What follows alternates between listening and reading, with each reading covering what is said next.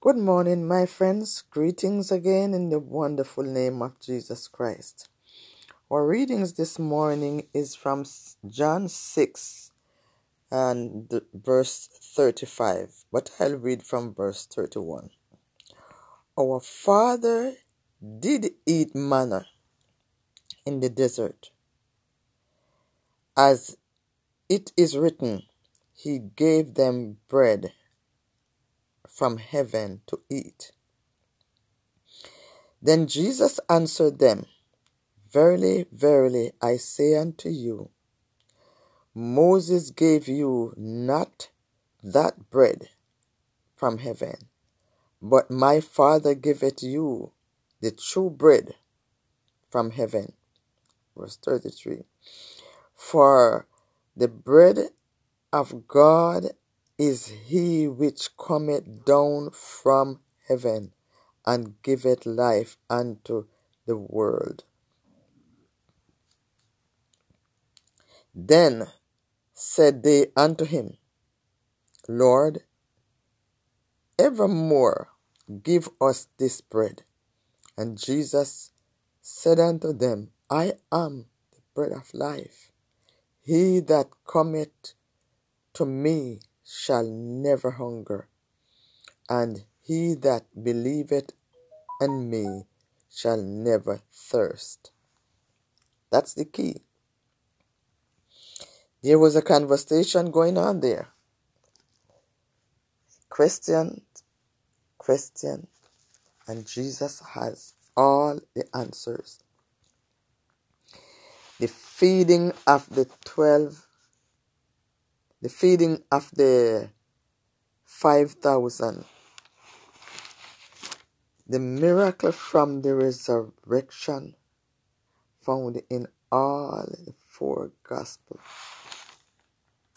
It shows Jesus as the supplier of every human needs and set the stage for his testimony that he is the bread of life. And this is verse 35.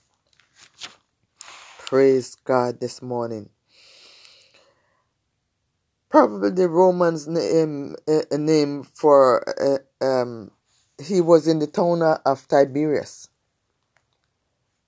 And at that time Tiberias was not much visible during Jesus' time or in his ministry. But miraculously, the signs, look at them go back to chapter 2 and verse 11.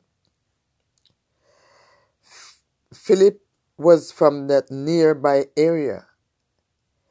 He came from nearby, but near Bethsaida, those places. Verse 4, you'll find it if you study. I'm giving you the verse, the chapter and the verses. You can go and look up for yourself. Chapter 1 and verse 4. They saw many things that Jesus did, but some of them still have questions. They have questions and they're curious.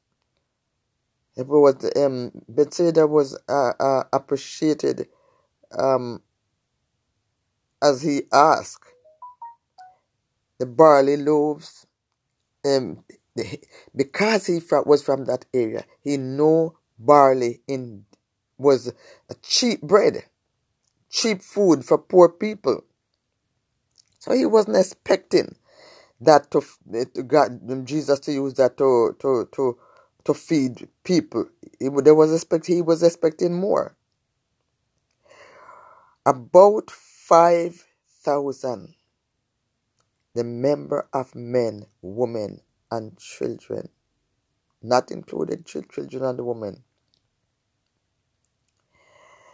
But God, he fed those people and still have 12 baskets of crumbs left over. Praise God. Praise the Lord. This is a sign. It points people to the Son of God that we can truly depend in such a time like this. God is our supplier. He can turn whatever is coming. Every believer should have confidence in God that He will supply our needs. He took those barley loaves, what they, at that time they call it cheap food. We are doing it now. We pick and choose because we have so much. But my friends, the time is coming when the food will be so out of our reach. But guess what? But God, He promised, I will supply your needs. I will look after you. Trust me. Those 2 barley loaves and those 5,000 people, no one could ever imagine that that little boy lunch could feed so many people. But God, if we put our trust in God right now, He's doing miraculous things for us, for the church, for the believers. I'm not talking about the building, the church building. I'm talking about the believers in Jesus Christ. Believe God. Trust God through Jesus Christ. That we need not to worry about what is coming. Yeah, we'll wonder, what next? But we are not afraid of what is coming, because you know what? We have a great promise this morning, and His promises are true, and we can put our confidence in the Lord this morning, our Father. Every believer in Jesus Christ, through His word, we can believe and have confidence.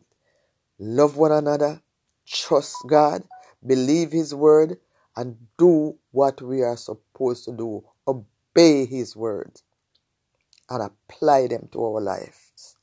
My unsaved friends, how can I forget you? It's the right time. Turn to the Lord. Give it up, my friends. It's not, I know the enemy make it look hard, but give it up. Try Jesus. You try everything around you and everything fail. And everything is still failing. Try Jesus, my beloved friends. It's worth it all. May the Lord bless you today. May He keep you safe. In the mighty and precious name of Jesus. Amen.